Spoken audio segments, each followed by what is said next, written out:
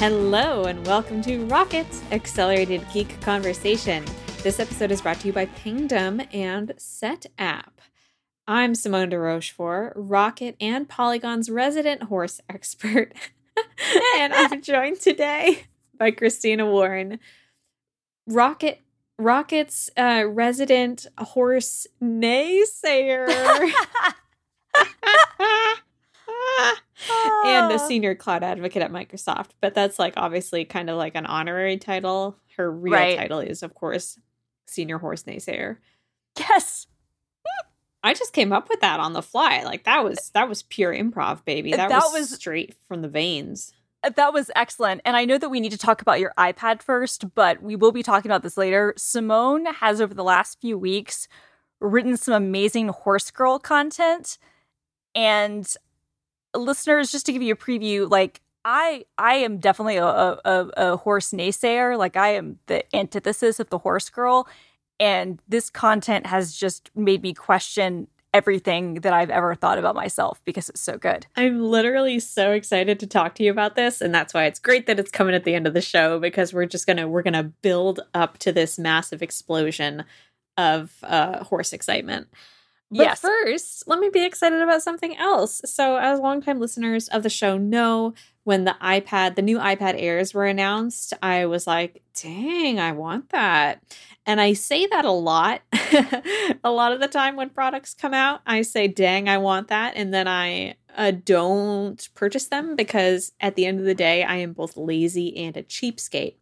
However, I did get the new iPad Air after a saga in which I attempted to buy the iPhone 12 and was defeated by my own foolishness and inability to read instructions on the Apple website.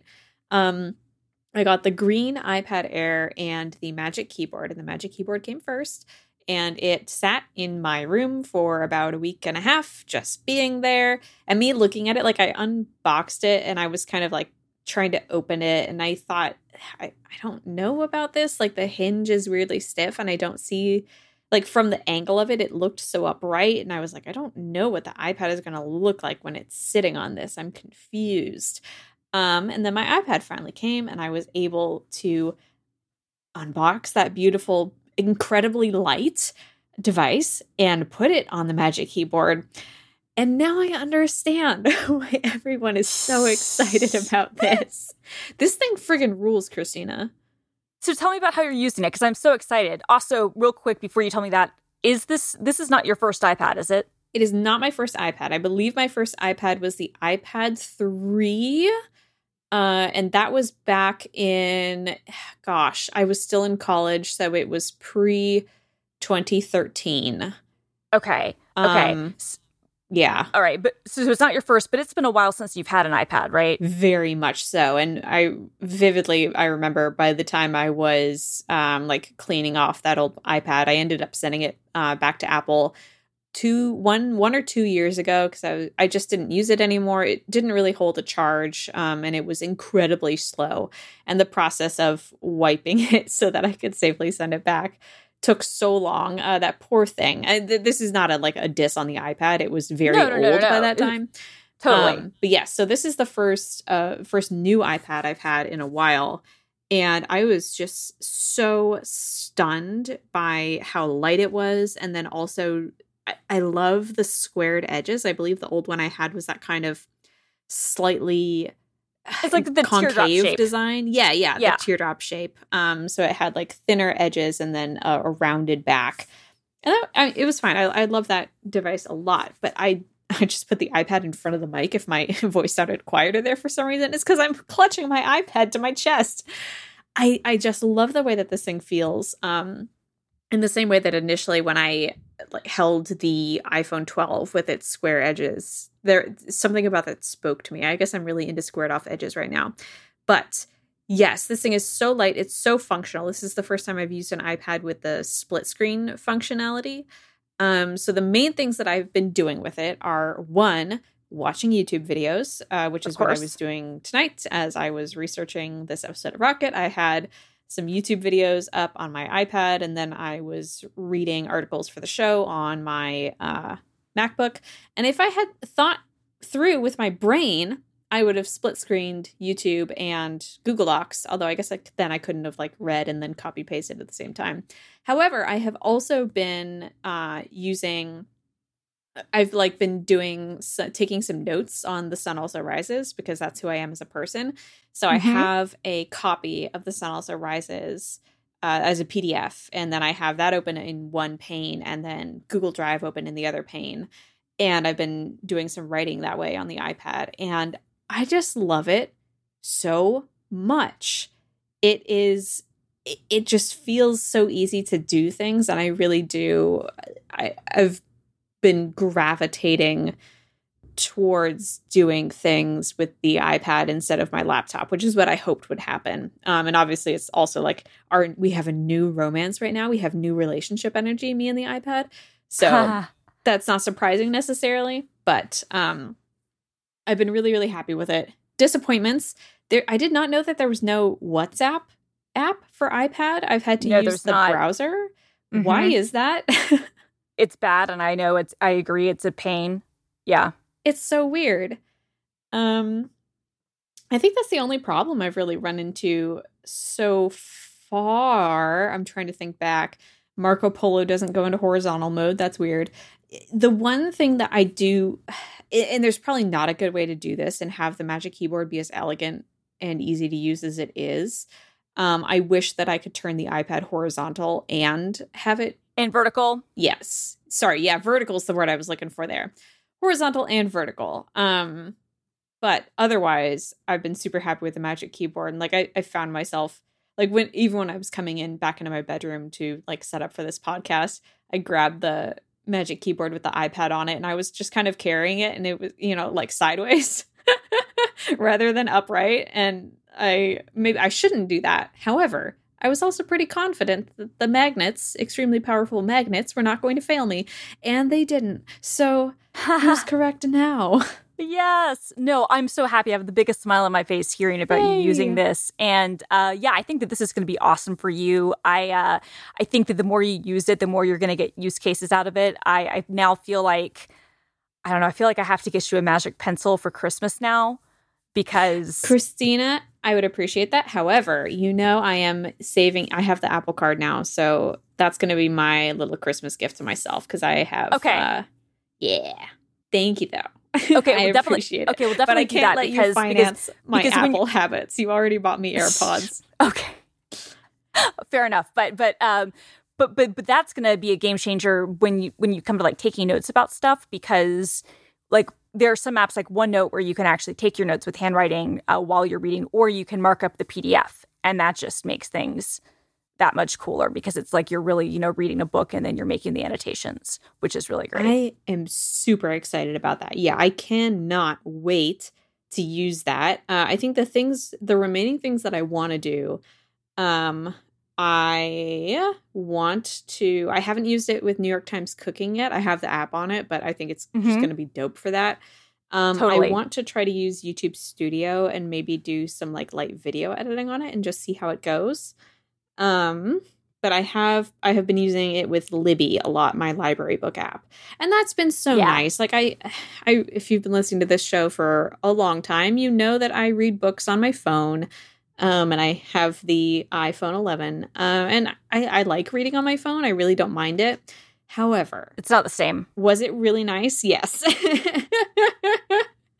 To read on a big screen. And also I feel like that I don't know if the iPad's lighter than my phone, but maybe just because of the angles that I can hold it at without like gripping it, it's better for my wrists. Yeah, the weight distribution is definitely better for something like that. You will run into a thing, and the Air is lighter than the Pro, but they're about the same physical size. And I've got the 11-inch Pro. I don't have the big boy, the 13.9-inch, because that's just too much. But the one thing you will maybe find, because this has run into me, is like if you're reading in bed and like you've got it like above your head, like you will have the thing where you might accidentally, drop the iPad on your face. Like that's a thing that is going to happen. Totally inevitable. It's completely inevitable, but it's okay. Also, what I'm looking forward to you trying out, because this is one of my use cases a lot. I use my iPad for meetings all the time because it just runs Teams more efficiently or Zoom or whatever more efficiently than my laptop does. So that's something that I encourage you to play around with, especially with your AirPods, because it's a good way to do things, because then you don't have that slowing down your laptop. If you needed to do other stuff, you can just have the meeting running. You can still use the camera if you need to, but it makes it really seamless. So I'm excited to get smart. More. Yeah, so I'm excited to get more to hear more about how your love affair with this goes. Obviously, you're in the heady, super sexy time part of the relationship, but I think this is going to develop into something long lasting, and I'm excited for you. Thank you so much.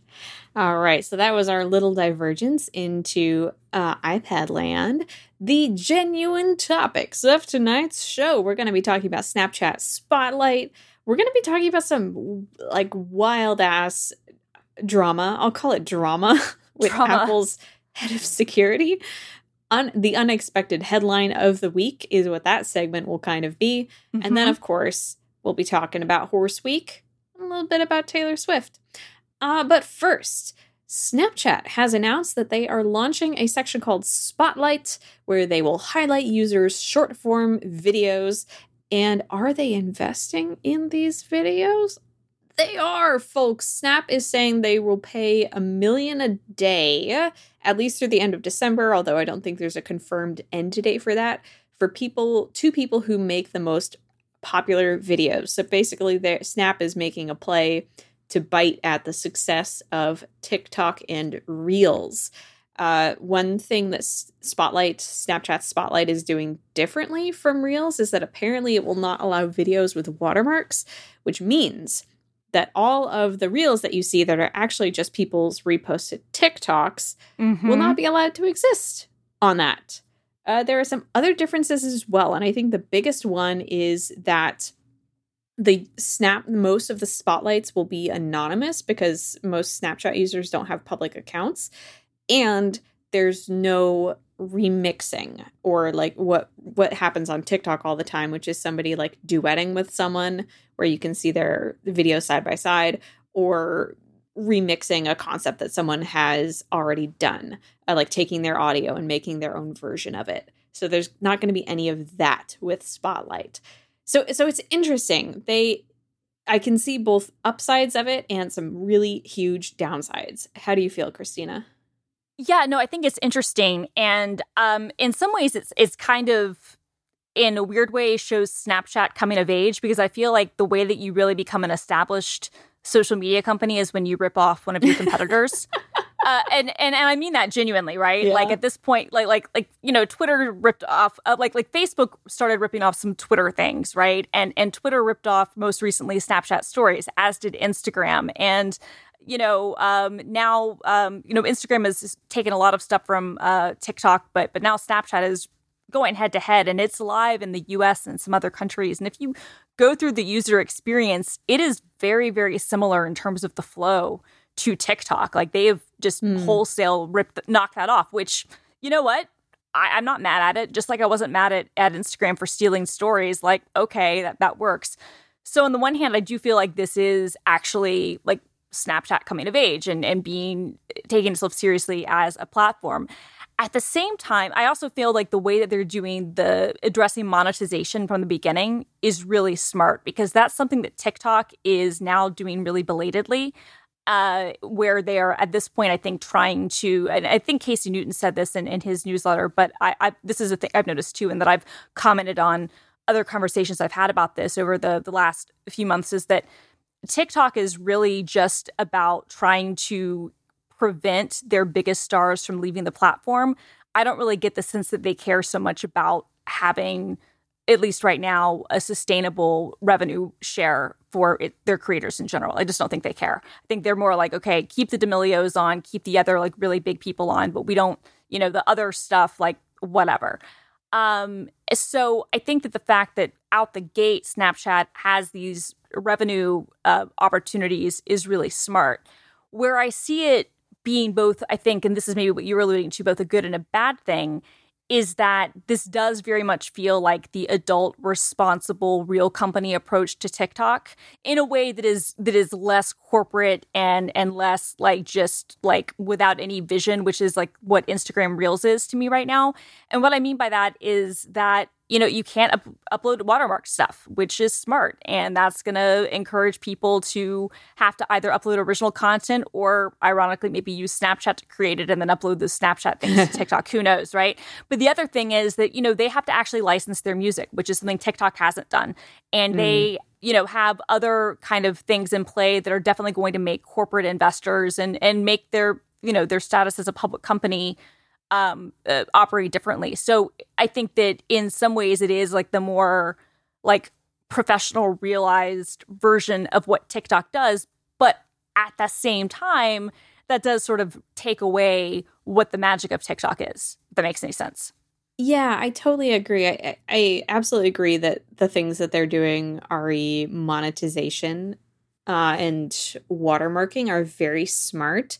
I think my stumbling block is that anonymity. And I guess they're kind of like the monetization may go some way towards addressing this, because the main way that TikTokers make money is by becoming very, very famous on the app and then having brands give them money. And because you can't follow people on these accounts on Snapchat. I mean, you can follow your friends, but these accounts, because they'll be anonymous, you can't necessarily follow them and grow their follower count. That's not how Snapchat works. You can't necessarily make the promise that your Snap Spotlight will be seen by my 5 million followers.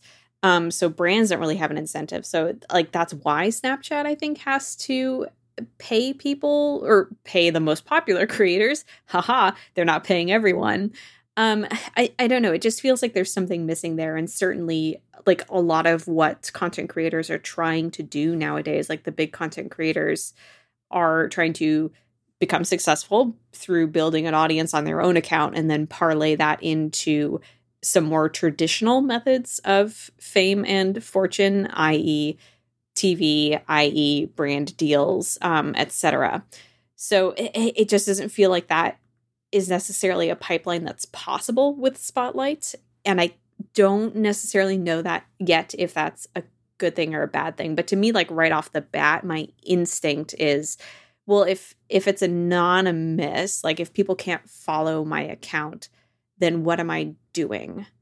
Right. Although, I mean, is it clear? Because I'm like looking through the app right now, and I certainly see some people whose usernames are out there and I can follow, and maybe they are part of whatever Snap's, you know, verified program or whatever is. But I got the impression that you could see their username and you could follow them or make a request or whatever, as long as it's not private. The issue is that most people have private accounts.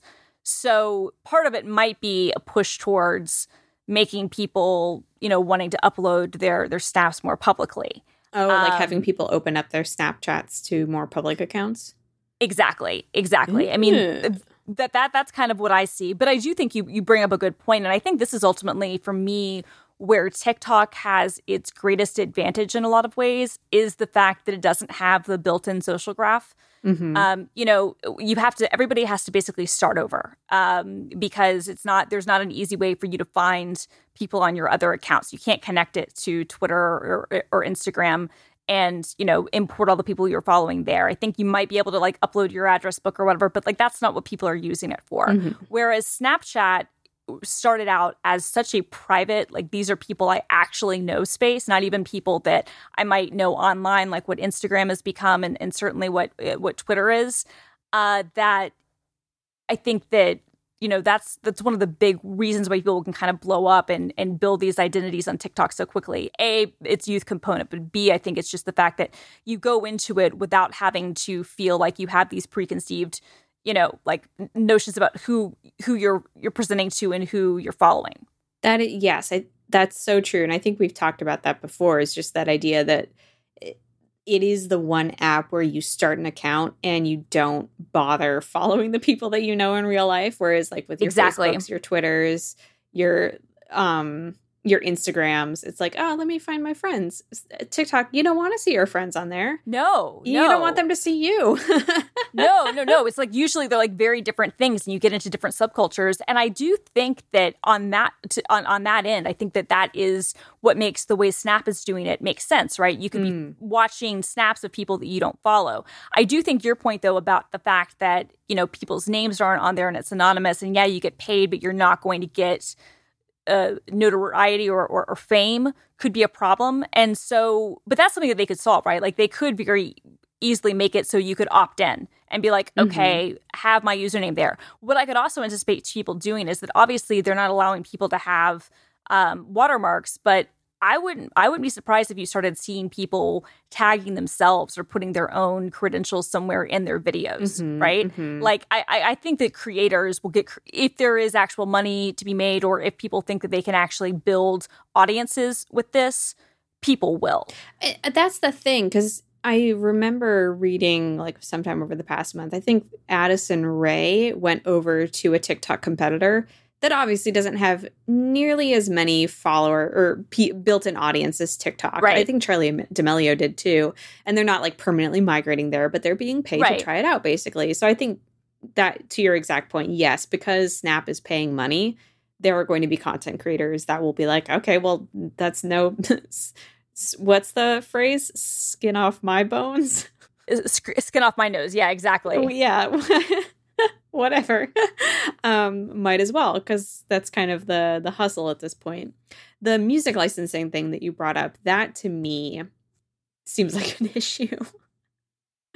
Because that's like every other platform is really cracking down on music use right now. Twitch just recently got in so much hot water. Oh, yeah. And it will come for Snap, right? I mean, they have some things because of Musical.ly, but yeah, they've had to agree to some licensing terms. It's not there yet.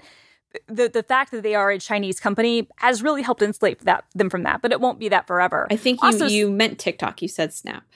Sorry, I didn't mean Snap. I meant TikTok. Yeah, you're right. But that's something it's going to come to TikTok, right? Like, also, side note, really interesting how the whole government case against TikTok doesn't really seem to exist anymore.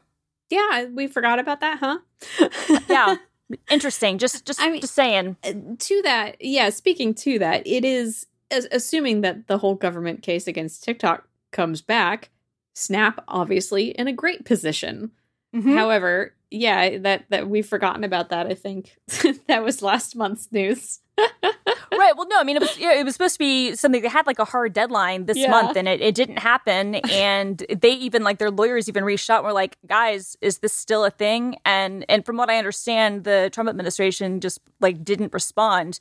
So, which to me really does just give complete credence to what my, initial gut feeling was, which was, regardless of how realistic you think any of these, complaints are, and I'm actually on the side that I think that they're completely overblown. But let's say you actually do think that they're legitimate problems and whatnot.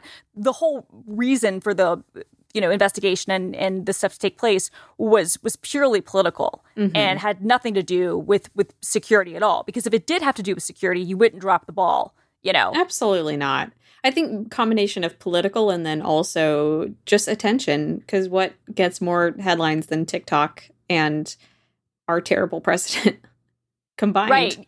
Yeah, totally. But I mean, it's interesting. It'll be interesting to see, like, if that Oracle deal even winds up going through, or if this whole thing just was like a waste of everyone's time and money, except for the lawyers who will, of course, get paid. But that's a whole other thing. But yeah, no, I mean, I think it's interesting from your perspective, because I'm now technically younger than you, but you work with more Gen Z people than I do. What is your take? I mean, TikTok just seems to have so much momentum, but do you think that Snap has an opportunity to win people back? Yeah, that's a hard question for me to answer, actually, just because I aged out of the Snap demographic. And for me, personally, as a 30-year-old, you wouldn't understand this, Christina, because you are my junior now. Exactly. For me, it's a dead app. And I know we've like made fun of like the Snap Christmas party or something last year, but then also this year there were stories about Snap actually doing quite well with investors. So it's clearly not a dead app. My perspectives of it are flawed. No, I was gonna say, like, I've been the one who's been leaning toward that. Their stock is up. Like, I have to give them kudos for that. And I don't like Evan Spiegel at all. He called my friend JP old, and JP is younger than his wife. So screw you, Evan Spiegel. Like, honestly, like, seriously. But like you're gonna have to bleep this. But like, that guy. But I do have to give them credit because the stock is up, and they've made some. They had the disastrous redesign. They've come back from that. And I think they're in a good place. The stock is up. Let me see. Like, yeah, I mean its 52-week low was $7.89 a year ago, and it's now at $44. Wow. So it's gone up tremendously in the last year. So good for them. But I do kind of wonder, like you, I don't ever go on it, and but yet I do spend time on TikTok. Right? Like, that's the weird thing. The impression I get from Snapchat is that it is still firmly the domain of the youths. And that's obviously something that is helpful to them if they're going this route. I do think they are in a better position than any other social network to cop TikTok's mechanics. As we've seen with Reels, like, I don't know.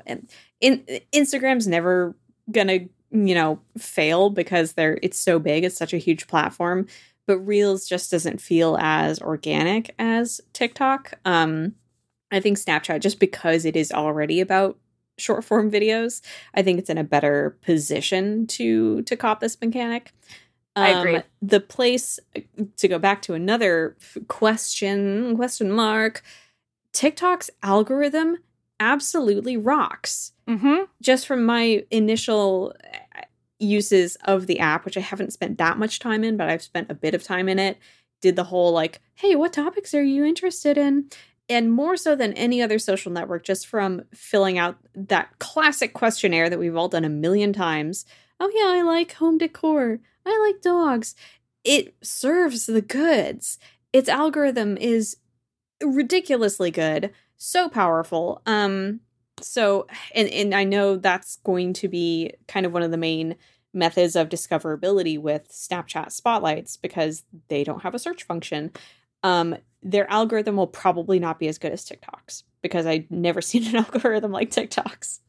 No, and I agree with that. And I can just say from my experience kind of like browsing through the app, like TikTok really does get to know like what you do and what you like, whereas so far Spotlight seems to be kind of indiscernible and just showing me kind of random things and doesn't really seem to have any kind of theme around it, whereas TikTok seems to get me pretty accurately. It's always learning. It is always learning. Exactly, because it's kind of like, Instagram's is pretty good too, in insofar as Instagram's is good in that it shows you more of the stuff you've been looking at and maybe makes you feel bad about yourself. It makes you realize you follow far too many supermodels, or excuse me, Insta models, because this era of the supermodel is dead, if we're honest. But like, there's too many of those people on Instagram. And so basically your whole account is nothing but like pretty blonde women and babies, but which is like what mine is. But, TikTok really seems to get to know your weird stuff that you like, and then also has serendipitous surprises. Snapchat so far doesn't seem personalized in any way, but I'm interested to seeing if they change that. And I will say, as somebody who used to work on Snapchat stories a bit, there is something to be said about maybe even having that curated element that could be good. But I do agree with you. I think that the TikTok algorithm is just so hot. Like, for all of our misgivings about the company, the algorithm is just badass and is just a work of art, frankly. We salute the algorithm. We do. So I guess we'll see. But I don't know. I think that this is interesting. I will say, I personally am of the opinion that Snap has a better chance at nailing the interaction and whatnot than with what Instagram, whatever the hell Instagram is doing with the Reels, right? Yep. Like, I definitely feel like Instagram has dropped the ball on that. Like back when Kevin and Mike were running Instagram, I feel like Instagram could have copied TikTok pretty well. New guy, I don't think really cares the same way. So I gotta say, if anybody's going to be the the B team, the runner-up to TikTok's dominance. I think that it might be Snap in this context. Yep, I totally agree. This episode of Rocket is brought to you by Pingdom. Woohoo! Today's internet users expect a fast web experience. No matter how good your content or how effective your marketing, they'll most likely bounce if your website is loading too slow. Agree. With real user monitoring from Pingdom, you can discover how website performance issues affect your visitors' experience. Where are they all going? You're going to find out. You can take action before your business is impacted. How your visitors experience your website differs depending on the browser, the device, the platform they use. There are so many choices, you guys. You want to identify how visitors are experiencing your website so that you can make informed optimizations and deliver a great performance to those who matter most. Real user monitoring is an event-based solution, so it's built for scalability, meaning you can monitor millions of page views without compromising the fidelity of your historical data or breaking the bank in the process. My mouth is so dry. Hang on, guys. Tastes like Pingdom. Delicious. Get live visitor insights today with real user monitoring from Pingdom. Head on over to pingdom.com/relayfm right now for a 14-day free trial with no credit card required. And then when you sign up, use the code ROCKET at checkout to get an awesome 30% off your first invoice. That is, again, pingdom.com/relayfm for the trial and the code ROCKET at checkout for 30% off. Thank you so much to Pingdom from SolarWinds for their support of this show and Relay FM.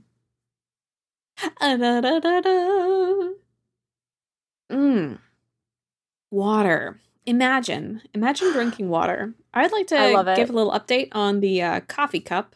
It's happening right now in Blaseball. We're recording this on a Tuesday. The weekly Blaseball Coffee Cup tournament is happening. I am being destroyed. I'm so sorry. The data witches have been going up against the Atletico for these like set of 3 wins. They are 2-2 each, and every time I bet on one, the other one wins. And you would think that I would learn to not change my stupid bet. But I did it every single time. And every single time the team I didn't bet on won. What does that tell you about me? Please. That you should not bet on Simone? I don't know. Don't bet on Simone. Do the opposite of whatever I say. So Atletico are losing. They're only losing by 1 right now. They were losing worse earlier. However, the other match between the Macchiato and the Decaf, the Macchiato, who I bet on, lost 6-16. So just putting that out there. I'm sad. Anyway, enough about that. Someone else who's also in trouble. Holy cow. When Christina sent me this story, I couldn't believe it. It's nuts, right? It's pretty nuts. There's been some drama happening over there in Santa Clara County. Apple's head of global security, a couple people in the Santa Clara County Sheriff's Office, and a local business owner have been indicted for exchanging bribes for concealed gun permits. Basically, what happened is the undersheriff Rick Sung, among other things, was accused of deliberately holding back 4 concealed carry weapons permits for Apple's security team until Apple agreed, and Apple by Apple I mean, of course, the head of global security, who's the person involved in this, agreed to donate 200 iPads to the sheriff's office. And then there's some other things involved as well. But Christina, can you please shed some light on what the heck is happening here? Yeah, I mean, so this seems like your standard bribery case where the sheriff's department was taking these concealed carry weapon licenses, and how you can get those varies by jurisdiction. And I guess in Santa Clara County, California typically is harder than some other states like Florida, where I think you can basically just like walk into like, I think you just have to fill out a form and you get one. Like, I don't think there's really much, process at all. But some states, have more rigorous components. And it seems like the sheriff's department in Santa Clara County was like, okay, we're going to withhold these and not give them out unless you basically bribe us and give us a quid pro quo. Give us a quid pro quo. And it seems like, the Apple security chief was just one of a number of high-profile people who were kind of ensnared in this. But as the indictment kind of makes clear, and as like the prosecutor makes clear, it's like, okay, obviously the real crime is going to be, the sheriff's department, who is basically saying we are withholding and refusing to issue or process these requests and these permits until you do something for us. So we're holding things back. But at the same time, and that's obviously, unless you pay us, and that's obviously highly illegal and unethical. But at the same time, it's equally unethical to be a party to that bribery and to be like, okay, I'm going to go ahead and play ball with you. Here's $70,000 worth of iPads. Please give me and my employees Frankly, the permits that we wanted. When you are the head of security at Apple, like the other person involved in this is an insurance broker. And apparently I'll say allegedly just in case, although I think it might not be allegedly, the undersheriff got a promise from him to get luxury box suites at a Sharks game on Valentine's Day. Ooh, romantic. And this guy's just an insurance broker. Okay. If you're the head of security at Apple, surely you have some sort of recourse if the sheriff is blackmailing you. Not blackmailing, that's not the right word. If the sheriff is bribing you, surely there's some way that you, as a person who is head of security at a $1 billion organization, Trillion. There's got to be a $1 trillion organization. There's got to be a better way. Although, I mean, I guess to that point, $75,000 worth of iPads is not a lot. Right. I was going to say, that's the whole thing. And it does seem like, at least from the indictment, and all this is alleged right now, this is obviously, hasn't gone to court. And the I will say that the security officer his lawyer has denied these charges. But according to, those allegations, the indictment, the way that I read it is basically, it was like, okay, we're in a situation where we need these things for whatever reason. There's some red tape in our way, and this donation will help clear up the red tape. So I'm just going to go ahead and do this. And for a lot of things, you know what? I think that makes sense. I think that when you're talking about buying like concealed carry weapons like permits and bribing, law enforcement officials, I'm going to say no, right? Like, I'm going to say that's something that in a democracy, in like an ethical government, we shouldn't do. Having said that, Thomas Moyer, his lawyer, says that, okay, so this is from the Los Angeles Times. The Los Angeles Times writes, Ed Swanson, Moyer's attorney, denied the allegations and said his client is innocent. In a statement, he called Moyer's charge collateral damage, quote, collateral damage in a rivalry between the district attorney and Smith, the sheriff. According to Swanson, Apple frequently donates devices. He said the iPads offered by the company were not related to the concealed carry weapons licenses his client was seeking on behalf of other Apple employees. He says those permits were granted in March 2019 before Apple confirmed the decision to approve the donation, Swanson said by phone. And this is a quote from Swanson. Apple applied for CCW permits the right way, Swanson said. They didn't make a bribe. They didn't get asked to make a bribe. The DA's office has just gotten it wrong on this one. Okay, fair enough. They can play that out in the courts. I will say, a grand jury did agree to the indictment. So this is beyond just, they're filing charges. This is also, you take it to a grand jury and show their evidence. And the grand jury has said, okay, we're going to go forward. So, the state obviously disagrees. I will say the one thing about that statement that rings true to me is that it does very much seem like this is a turf war between the district attorney and the sheriff. That said, that doesn't mean that the bribery didn't happen, right? Like, to me, like, I think that both things can be true at once. I think that you can have a situation where it's like, yeah, this is happening, and also, there was a broader turf war thing going on. And I don't know anything about, Northern California politics, but just kind of like reading what I have been able to read about this, I would not be surprised if there was some political thing going on between the sheriff's office and the prosecutor. But that doesn't mean that the bribery still didn't happen. And at the very least, even if what Moyer's lawyer says is true, at the very least, it looks bad. At the very least, the way that this looks is suspect. And for the sheriff's office or for Apple? For Apple. Well, for the Apple. And also, I should say for the Apple employee, because I guarantee you what's going to happen, if it hasn't already, is that Apple will probably initially be supportive, as most companies are. But if this looks like this is going to not go in his favor, or if he strikes a plea deal, Apple is going to disassociate themselves from this faster than we can. Sure. Snape. You know what I mean? Absolutely. So, and it'd be much more difficult for them to prove that he was doing this on behalf of anybody at Apple. Also, he's the head of security, right? Yeah, so it's he would purely in his domain. Exactly. So, like, unless he wanted to go down the cook of saying, down the pike of being like, oh, well, Tim Cook ordered me to do that, which no one is making that allegation. And I don't think that he would say that. And I don't think that would happen. This was his decision for whatever reason. So, it's this person who happens to work for Apple, who might have been using, his role to try to grease the wheels. Certainly, it does make you kind of, even if all the bribery stuff is wrong, there is this sort of weird, I don't know, to me anyway, thing where it's like, oh, the fact that you're the chief security officer for this big company gives you more sway, at least on the surface, it looks like, to contact the sheriff's office. Like, let's just say there wasn't a bribery involved. Yeah. But to contact the sheriff's office and be like, hey, some of my employees want these things. What can we do? You know what I mean? Like, at the very least, and look, we all know that's how the world works, but this makes it pretty blatant that some people have more direct access to things than others do.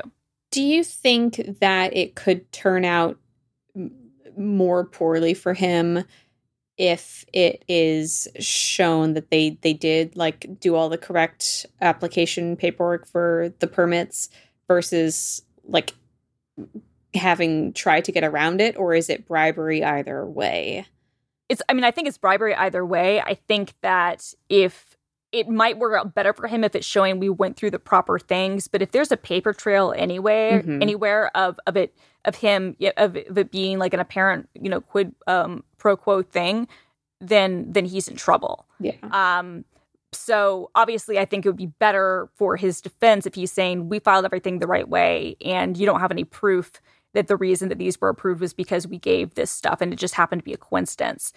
I think it would look worse. You would really think that that paper trail would be so easy.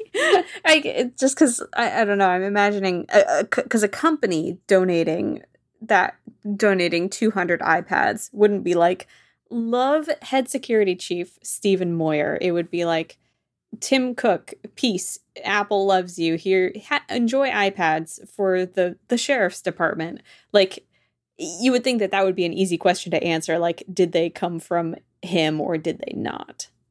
Right. No, and that is an interesting thing. I think that, like, the way that it works at Microsoft anyway, and I can't speak for how it would work at Apple, but usually how it works at these places is that, okay, if you've got this stuff, if you're going to be issuing some sort of donation, then it's coming as a gift through the finance, committee or whatever. Like there's still like because it's still going to be on the books with Apple someplace, right? So it's gone through someone. It's been approved when you give stuff in kind or when you offer stuff as a gift, because you're writing it off on your taxes, on your numbers, like you're writing down that revenue.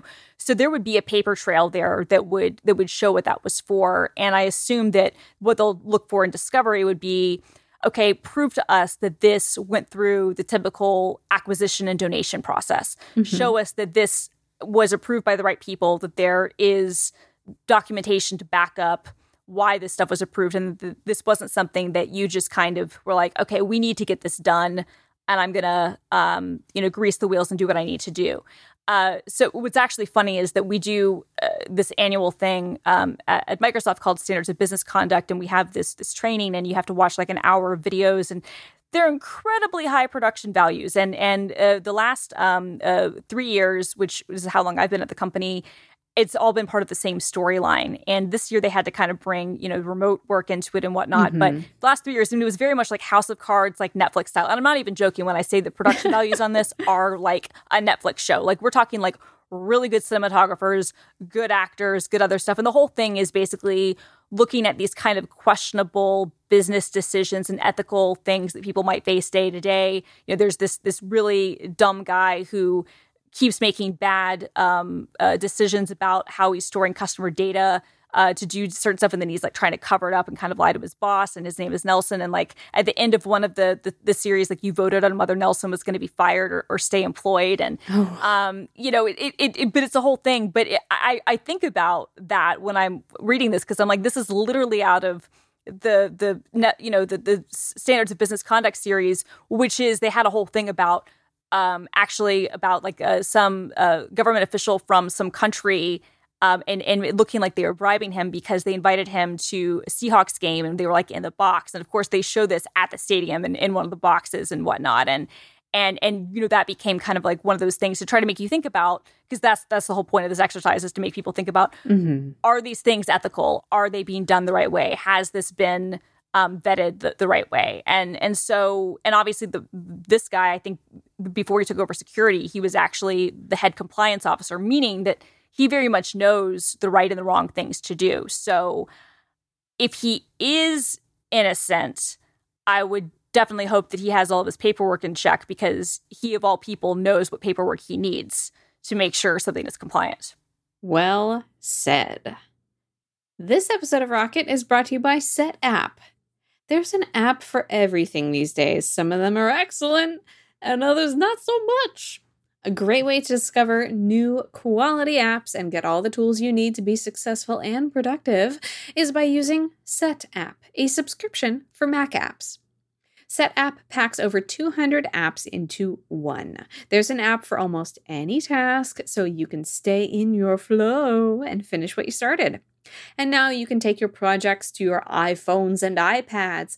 I have one of those. With support for iOS companion apps for your Mac favorites like Ulysses, To-Do, and Taskheat. Setapp has a dedicated curation team that only selects the highest quality apps. Christina, is that like your dream job?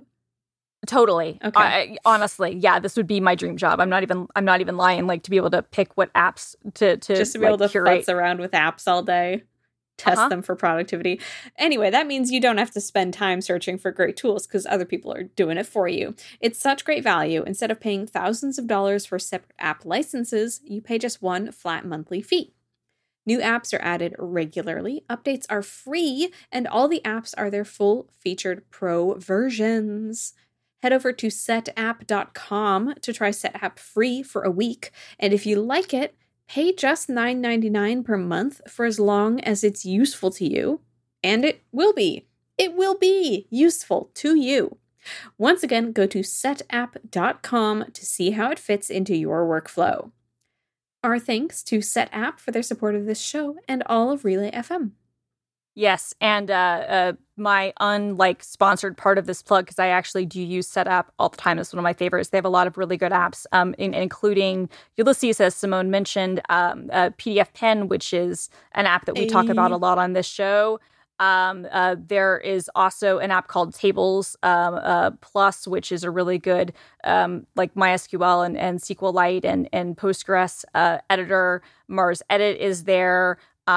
Default Folder X, Bartender. There are so many good ones. So there, Text Soap. There are a lot of apps that I've paid for over the years. Better Touch Tool that I definitely worth checking out, especially now that it also has like the iOS apps built into it. You basically do work for them because you've tested all of these apps. Yeah, it's kind of true. Not literally, because they're a sponsor. Not literally. Anyway. Yeah, no, I just happen to be like a very happy independent user, like independent of this. I happen to be just a very happy user. Apps. Who would have expected it of you? Here is our dessert for the week. So Polygon, based on a comment that was made in Slack many weeks ago, as so many things are, our entertainment team put together a Horse Girl package. We created a list of the Horse Girl canon, so all of the books and films and TV shows that we consider to be part of the Horse Girl canon. We wrote a bunch of stories about how Aragorn is a horse girl from Susanna Polo. We got Lisa Hannawalt from Tuca and Birdie, the creator of Tuca and Birdie, to write about her relationship with horses, because she was a horse girl as well. And now she's a horse woman. But she made making Tuca and Birdie one of her goals, and she also made buy a horse one of her goals, and she's accomplished both of those goals. And so she drew some art. She's drawn some art about achieving that goal of becoming a horse owner. In this day and age, who can imagine? And I did a bunch of stuff. I wrote a list of tropes, like popular horse tropes that make the horse girl canon. I interviewed the director of the new Black Beauty movie that's coming out on Disney Plus this month. What else did I do? I interviewed somebody works the executive, the vice president of Breyer Horses, to find out how Breyer horses, which are the plastic horse models that are so good, how they're made. I did a bunch of stuff. And in putting all of my horse girl energy out into the universe, I caused Christina Warren to have a feeling. Yeah. Okay. So backing up, before even this content came out, I guess it was 2 weeks ago, you did an article for Polygon about whether the horses in Assassin's Creed Valhalla were historically accurate or not. Heck yeah, I did. Amazing. And you talked to an actual horse expert, which I thought was, or horse historian, which I thought was amazing. And there I learned actually that most of the horses that are used in movies and TV are boring horses. I don't remember the type now, but are apparently not even the best type of horses you can get. They just look pretty, so people use them. They're so pretty. Frisians is the type. Frisians, yes. And that most people but they're not historically accurate, and all the things that are wrong with that. So I learned a lot about that. But I'm not a horse girl. I've never been a horse girl. My friends who were horse girls, I would just politely and quietly to myself roll my eyes at them. You know what I mean? I would listen to them talk about their stuff, but I was I'm not a horse girl. I don't think I've been on a horse twice in my life. I've never actually ridden a horse more than, probably pony rides, honestly. Not my thing. And then yet I was very intrigued and went down a whole rabbit hole of Frisians and horses in media because of your post. And then the Horse Girl canon series is just beautifully designed and presented. I have to give the art director massive props. And then reading all the descriptions of the different types of media, and then your interview with the Breyer people and some of the other stuff, I'm so mad at you because I've cared more about horses in the last, however many articles of yours I've had to read than I ever have in my entire life. I'm so mad. Can I interrogate? What was it that, were you actively off-put by horses, or was it just this isn't my cup of tea? Yeah, it's just not my cup of tea. I've never actively, I had My Little Pony, I guess when I was really, really little. And I remember that I stuck one of they had these little stacking, donuts that you could, put together that were a little miniature. Mm-hmm. And there was a green one that was super, super tiny. And I remember sticking that one up my nose, and we were able to get it out without me going to the hospital. Unlike the macaroni and cheese, where I did have to go to the hospital because so much of it got stuck up in my nasal cavities. But I was 2 anyway. So I had a couple of My Little Ponies, and I remember liking them because they smelled good, but I didn't care that much. Mm-hmm. It just never wasn't interesting to me, to be honest. I think also I grew up in the suburbs, and people who were way richer than us had horses. But that wasn't a common thing. And yeah, some people did go to horse camp, but it was just, to be totally honest, I didn't like the smell of manure or of horses and any of that stuff. And I was just I'd rather stay inside and not be outside where it's hot and things smell. So I think that was my whole thing. It's interesting that you mentioned that, because that's one of the things that came up in my conversations with the horse historian, Professor Donna Landry, and then also in the horse canon list that I made, is this question of wealth and horse ownership. Yes. And one of the things that really struck me from my conversation with Professor Landry was she talked about walking being politicized in the 19th century, in a class way. And I was like, oh, are you implying that only wealthy people owned horses? And she was like, no, actually, at that time and all throughout history up until I think our modern age, anyone could have a horse because that was your animal that you used to like pull your cart to town. It was what you used to plow the fields. It was what these, if you have read or watched Black Beauty, these like poor carriage drivers who lived in London would have a little stable in London where they kept horses, and horses were not a symbol of wealth up until now, when obviously like lessons are pretty expensive.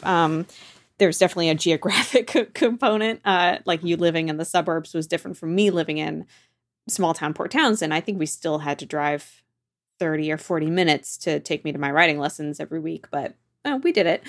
And owning a horse is ridiculously expensive, to say nothing of competing with your horse, which is just tens of thousands of dollars.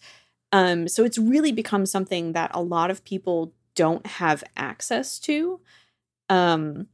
I think Ashley Avis, the director of Black Beauty, she said in conversation, I don't have the source on this statistic, but she said she had read that something like 2% of people in this country will interact with a horse in their lives, which seems ridiculous and like also so sad because horses are great.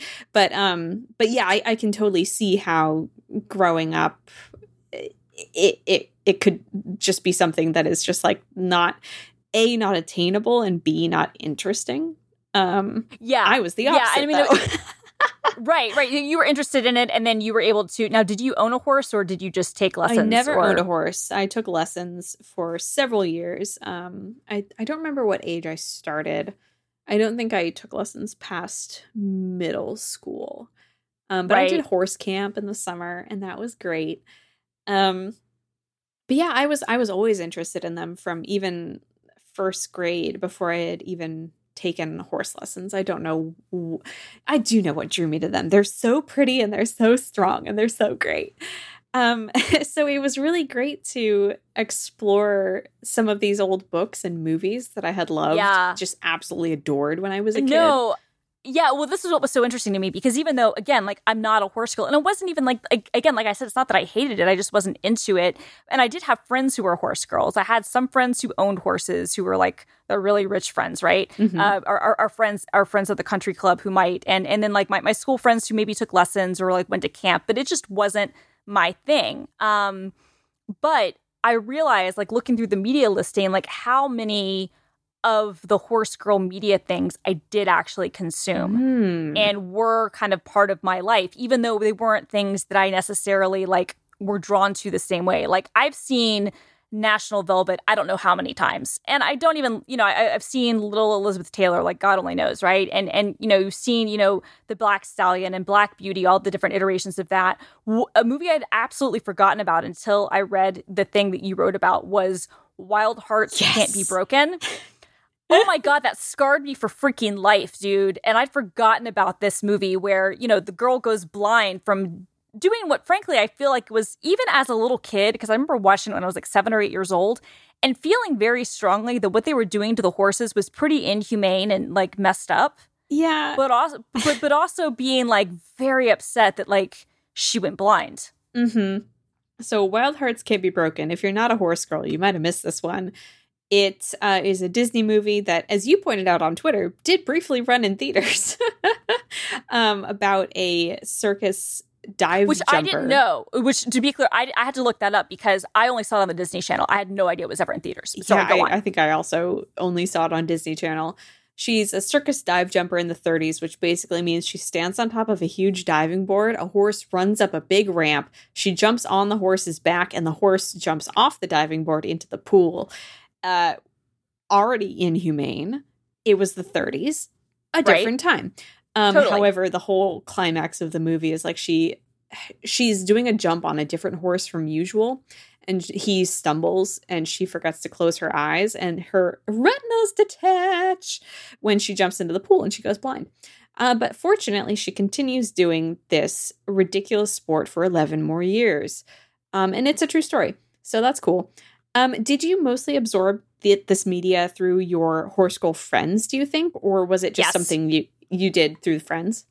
Yeah, I think it was through friends, and then there were some things that just were girl culture. Like and that's what's interesting about this, I think, is that, and obviously like there can be horse boys, whatever, but it really is a girl thing. And I think that a lot of this, especially like growing up in the 90s, a lot of these media things were just part of girl media, and I'm talking about like the Saddle Club or whatever, and some of the other things. They were just things that, like, also like Lisa Frank is not mentioned in the canon, although I think that it should be, because I do feel like Lisa Frank is actually a pretty good freaking point.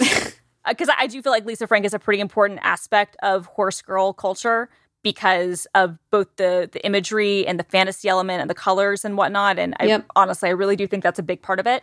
But like, the Felicity books, because we all had American Girl dolls, and the Saddle Club, which I never read those, but I had friends who did. I was like, this is a Babysitter's Club knockoff, and it is, right? Like it's completely a Babysitter's Club knockoff. You know that what happened is that somebody saw the success of Babysitter's Club and they were like, let's do that but horses. and but there was those things, and I remember like even some like the Sweet Valley High and Sweet Valley Twins books, like Lila Fowler, who was the best character in the entire series, was very rich and had a horse, and she was a horse girl, at least how they described her in like the younger books, not in the Sweet Valley High, like real books. And so but I do think like, and then my next door neighbors were, I don't think they were ever like full on horse girls, but they were pretty close. Ooh. And so I spent a bunch of my time over at their house until they moved away when I was 10. And so by osmosis, I also had like girls who were way more into watching, movies with horses and media like that. So I think that's where I got it. But I also think sometimes because people would just play them at sleepovers and stuff, you pop Black Beauty into the VCR. Boom. Exactly. Like again, like I think that what's interesting about this, and I didn't ever associate this until I read this series, and it really made me start to kind of dissect my own childhood, is that I do think that even though, like, again, not a horse girl, but I do feel like, especially for those of us who grew up in the 90s, there's a lot of horse girl that is intertwined with girl culture. And what it's like to be a girl growing up in that time period. Definitely. And I do feel like there, as you said, there are so many classic movies and things that we had access to or that came about when we were kids.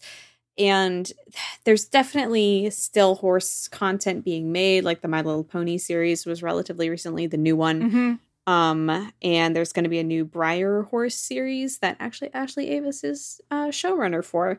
But I do feel like those like feature films that are just about a person and their horse, there are not as many as there used to be.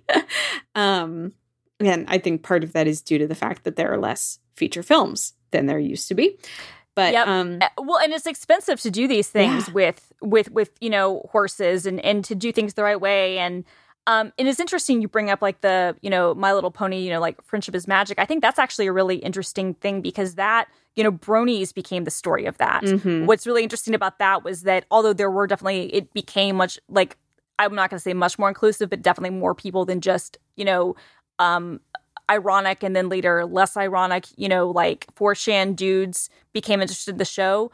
The people who really drove a lot of that fandom were not girls. Mm-hmm. And I think that also kind of changes how this stuff is created around it. I'm going to try to find it, but there was a really interesting YouTube video that I watched recently. It was like an hour long, and it was from the creator I'd never seen before, but she was like, she's awesome. She was like a horse girl when she was growing up, and she was a really diehard My Little Pony fan when she was younger, and then was one of the few like females who was aware and even sort of a mini celebrity in the Brony, in the My Little Pony space, and she did kind of a retrospective of the last BronyCon, and it was really good. Jenny Nicholson, and she did a thing called the Phantom Autopsy. And it's really good. It's like, it's over an hour long, so I'll warn you guys about that now. But I actually, somebody who never really paid any attention to that fandom at all, I thought that it was really good. And it kind of makes me think about this conversation we're having because her entry point to the fandom really started with the older series that she was into when she was younger because she was a horse girl. Mm-hmm. And so, yeah, I think that you're right. Not as many live action movies. I think that it just, the changing nature of some of those spaces. It is interesting, though, that in weird ways, and I'd be curious on your take on this as a horse girl and as a video game person, if you've noticed that the shift in media has gone from movies to video games. I have not devoted thought about this, thought to this specific question, but you saying it does sound right to me, because there are, aside from there being horses that are more personalized in games like Red Dead Redemption 2 and Legend of Zelda, like those horses have stats and you catch them in a very specific way that kind of makes you have a unique story with that horse.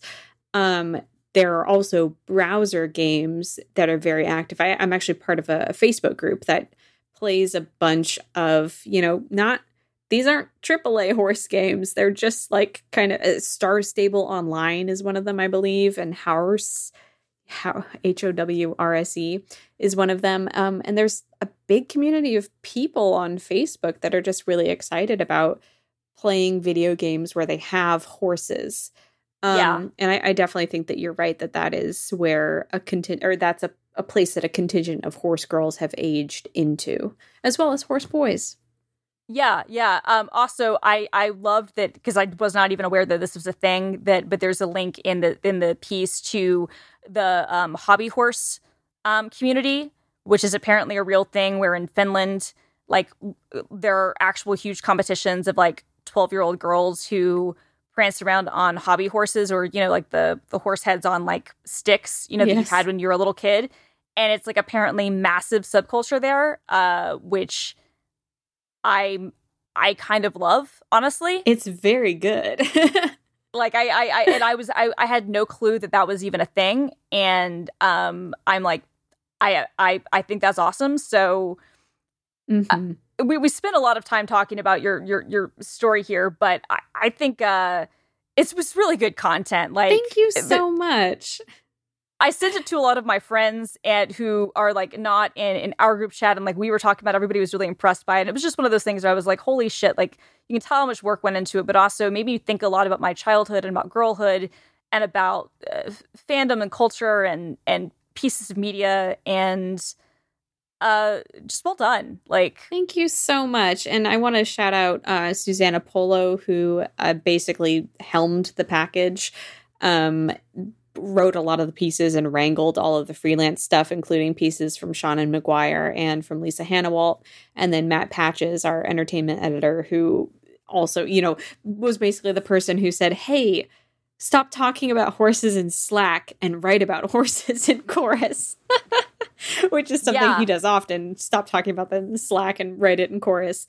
But in this case, like, it all came together with the amazing art from James Barham and the rest of the Vox art team. So, yay. So cool. Can you tell me anything interesting that you learned about Frisians in your research? I think I want to just go really, really quickly before we wrap this up, because we've talked about it forever. Rachel Syme on Twitter the other day was saying that she, like, one of her Sunday traditions is to devote her Sunday to just picking a thing that she's vaguely interested in and doing a huge deep dive on it and just learning everything she can about it. And I think that's a really cool idea. That's awesome. Yeah, I do. And it kind of sounds like that's almost what you did with being like, Frisians are the go-to horse for every movie. Let me learn about them. Is there anything interesting that came out of that deep dive for you? Yeah, no, I mean, I think, and I, without realizing that was like a thing, because I don't make it a conscientious thing, like that's how my brain works, is that I will find something, I'm like, oh, I don't know anything about that, let me learn about it. And I just never thought that I would go through that. But I thought what was interesting, I think the feet, I think of Frisians, the hooves or whatever, because I've never given that any thought. And kind of reading some of the, I guess, kind of discourse about, people get really particular about the hooves with Frisians and how they judge their beauty, which I thought was sort of interesting. Wow. But and just the horse stuff in general. But I was just really kind of like blown away. But I was like, okay, what is the historically accurate thing here? And like, why is this being used? And why is this just kind of the go-to? And It's interesting too, the regional variances, I guess, right? Because you have like quarter horses and other things, which you see a lot of as well. But yeah. I just thought that, I never really knew anything about like what this breed was or why it was or wasn't a thing. And by reading the thing about Frisians, I then went down this like rabbit hole of like other horse breeds and started like noticing the differences in horses, which I never paid any attention to before. You know, things like, again, like how their hooves look and how their hair is and what their tails, their manes, like, you know what I mean? Like just stuff that I've never cared anything about. And I was like, oh, this is stuff you would need to think about if you were designing the game around it, or if you're really into this, you would get mad about it. Final question, because I saw this a little bit on Twitter, and it seemed like it was an omission by choice, not by accident. But I noticed that Tina Belcher is not anywhere in the canon. Was there a reason for that? I don't know, because I'm not a Bob's Burgers person. I watched a bit of it. I don't remember her ever coming up in conversation when we were planning it. It may have been just that we didn't think about it. I know she is a horse girl, but I don't necessarily know that I would call Bob's Burgers a horse girl show. Yeah, no, and you're exactly right. It's not, but it is sort of interesting because I do feel like, because Pen 15, you make reference to that and some of the things and whatnot, but like Tina Belcher is like 100% a horse girl, and I feel like it feels like a realistic representation of, at least for someone who is not a horse girl but had horse girl friends. It does feel like a realistic interpretation of that girl who it's like, okay, you're 14 now and you're still really into this. And we all like you because we're your friend, but we're kind of side-eyeing you and being like, dude, this is kind of weird. I think that, that's 100%. Like, the thing is, Tina Belcher is a real horse girl and very authentic, but the horse girls in media are like Mackenzie Foy in the new Black Beauty movie, who, if you've seen her in the Nutcracker in the Four Kingdoms or whatever that movie was, she's like ridiculously perfect looking. Right. And she has beautiful flowing brown hair. Like that's the ideal horse girl in media. Well, who the ideal horse girl in media is, I'm just going to be totally honest, and people are going to groan, but it's true. Is me. Georgina Bloom? It's both you, but it's also Georgina Bloomberg. Oh, like literal Bloomberg's. Yes. Oh. Yes. So her baby daddy was a famous jockey. She was very into horses and did riding on the professional circuit and whatnot. Like, basically, she didn't go to college, I don't think. I think she just did horseback riding and competitions and whatnot. And if you Google her, she looks exactly like the perfect, like horse girl, like brown hair, very, slight features. Like, she's just like the antithesis of like the very wealthy, very rich girl, like horse girl, like 100%. The antithesis or the epitome? She's the epitome, like of what, like the rich, like, like ideal thing. Like, she was, a professional equestrian. Like, that was a thing that she did. And actually, no, she did go to NYU, but it's the Gallatin School, so there are a lot of pictures of her with horses on Google. Thank you for leading me down this road. Yeah, totally. And she graduated from college like well after like when her peers did. So I think that was just one of those things like that they're like, okay, we have to do this. But no, she was like on the, United States equestrian team. She, a jockey, was her baby daddy. Like, she's very much like that high, like elite kind of thing. So when I think of like epitome, like high level, like horse girl, like what you're saying, like from Black Beauty. Yeah, that's Georgina Bloomberg. Yep. So, all right, we've talked enough about horse girls. Christina, why don't you tell me what you're doing this week? Well, it's Thanksgiving, and I'm not able to be with my family, and I'm not able to be at a restaurant, and I'm not able to be anywhere because of the pandemic and wanting to be safe and whatnot. So instead, I'm going to be celebrating my thanks with Disney Plus and one Miss Taylor Allison Swift, because just as she surprised us all by launching the best album of 2020, Folklore, at the end of July, she also announced, we're recording this on a Tuesday, she announced that she's dropping a Folklore concert film on Disney Plus Wednesday the 25th at midnight. So in a couple of hours. And I'm ridiculously excited because it is now cold enough for it to be folklore weather because, You're so right about this. Mm-hmm. You are so right. It was a good summer album, but I think it's going to be an even better winter album. It really is, right? Because it has Red vibes, and like Red is like, like the best fall album, but it has hardcore Red vibes. And it I think in some ways will be even better. And, apparently I think Bon Iver, we recorded with her. She's going to do the entire album. She's going to do all 17 tracks, including the bonus track, which is just awesome. And apparently she's going to tell the stories about how she, wrote the songs and whatnot. And there are a few things I love more than like a well-produced Taylor Swift concert film. And if you've seen the Netflix Reputation tour thing, it's almost as good as actually been at the concert.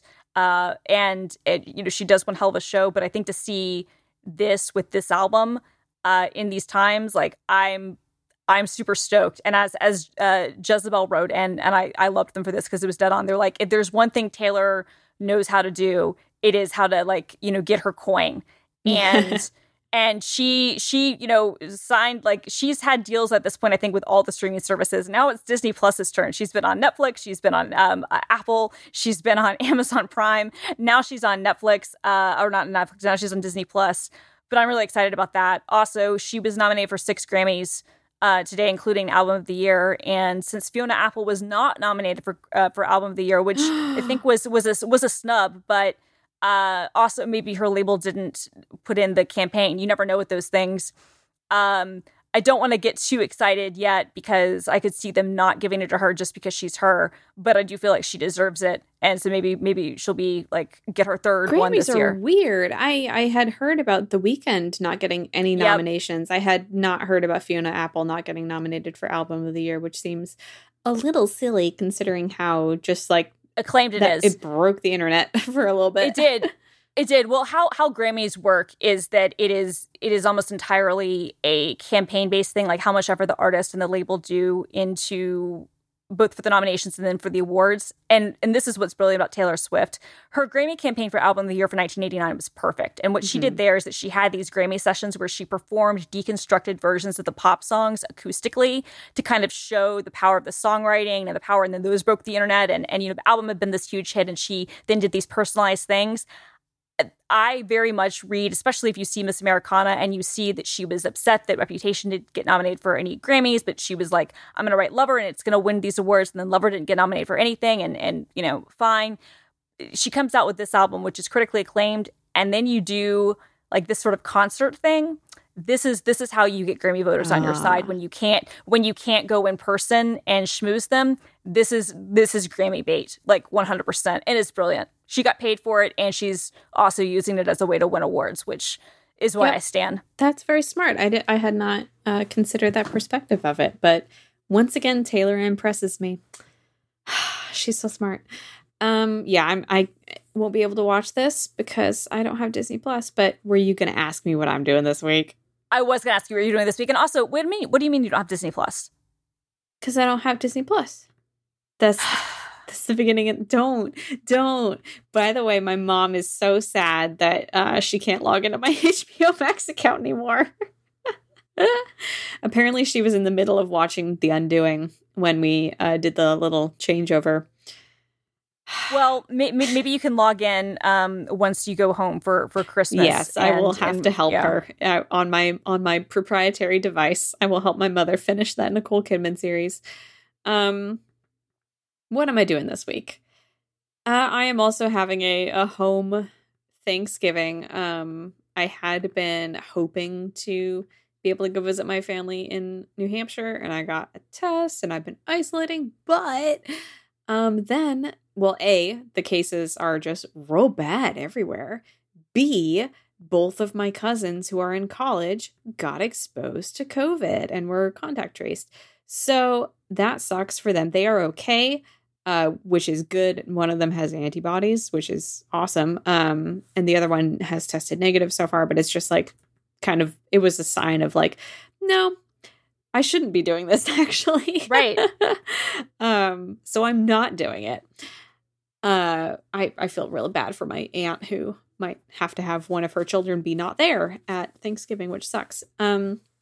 However, I am stuck with a rental car that I stupidly... Folks, if you're gonna get a rental car in the age of COVID, even though the non-refundable option is like $100 cheaper, don't do it. Don't be like me. I have a car now. Oh my God. That's so frustrating. Also, check your credit card like options to see if they give you discounts or give you other things. Like always check that stuff too. But yeah, don't ever get the I'm a big like fan of always getting the refundable option, because even for things that I feel like I'm guaranteed to do, it always comes back to bite me. Yeah, I totally agree. However, because the mountains did open up in New York, and resorts are being really, really careful about COVID restrictions, like they're not letting people share chairlifts, the lodges are pretty locked down. Because I can go skiing without leaving my state, I am going to be getting some use out of that car after all. So all is fine. It's fine. This is just the state of things now. So that's what I'm doing this week. I'm going to go skiing later, baby. Woohoo. Yeah. Well, we'll enjoy that and, shred some stuff. I'm going to send it. Christina, I'm going to send it. Yes. I'm going to shred. I'm going to send it. I'm going to get gnarly. I hope Nate Shreds is doing okay. I really do too, because Nate Shreds is a gift, and I hope he's back. Wonderful I hope he's doing well. Yeah. Did I tell you that he replied to my? Did I show you that he replied to my comment? No, you didn't. I can't believe Nate Shreds replied to you. That's amazing. Senpai acknowledged me. Senpai, exactly. And Brianna, who couldn't be with us because she is recovering from surgery. Bri, we wish that you are well, and we're thinking of you and love you. Before everyone freaks out, it was knee surgery.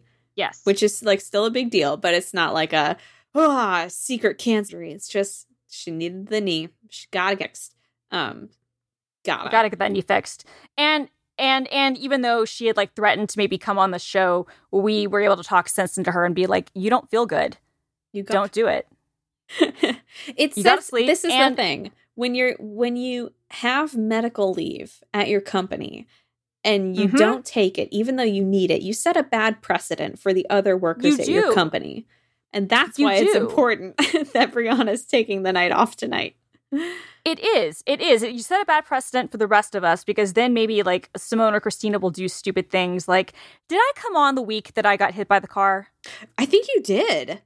This is your fault. See, that's bad. I was gonna say, that's bad. Don't do that. Don't do that. The real bad thing there, though, was that hours after I got hit by the car, I went to the treehouse where we were having because we were having our work retreat, and all the women were meeting up, and there was booze there, and I was high on painkillers then drank the booze. It was great. But that's also how Allison Krug and I became best friends. Because we'd been like joking with each other online about like we were going to have like a kind of some sort of like competitive competition thing, because we're both like relate to Broad City a little bit too much. We were like, we're going to be like Abby and like get into like a push-up contest. And then I show up like after I've been hit by the car, and she was like, I can't like with my broken wrist, and she's like, I can't compete with this.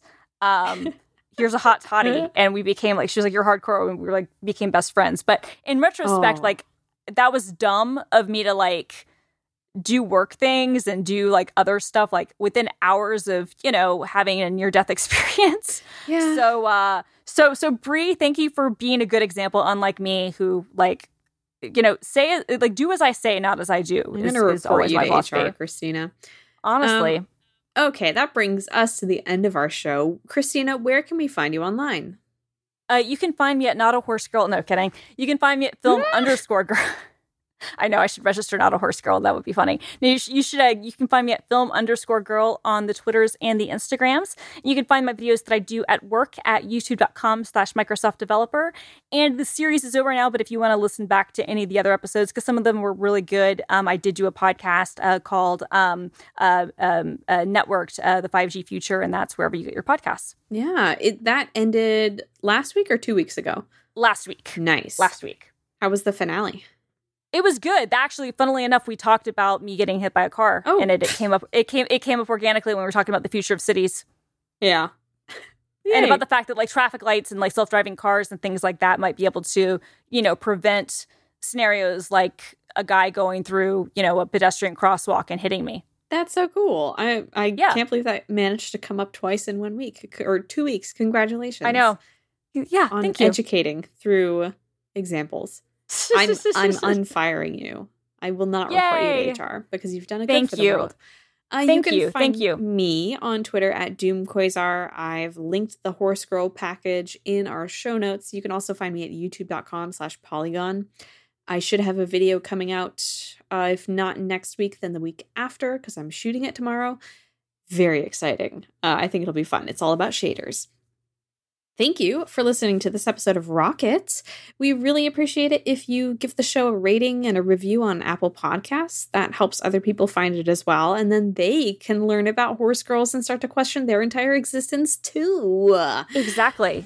This episode of Rocket is terminated. Terminated.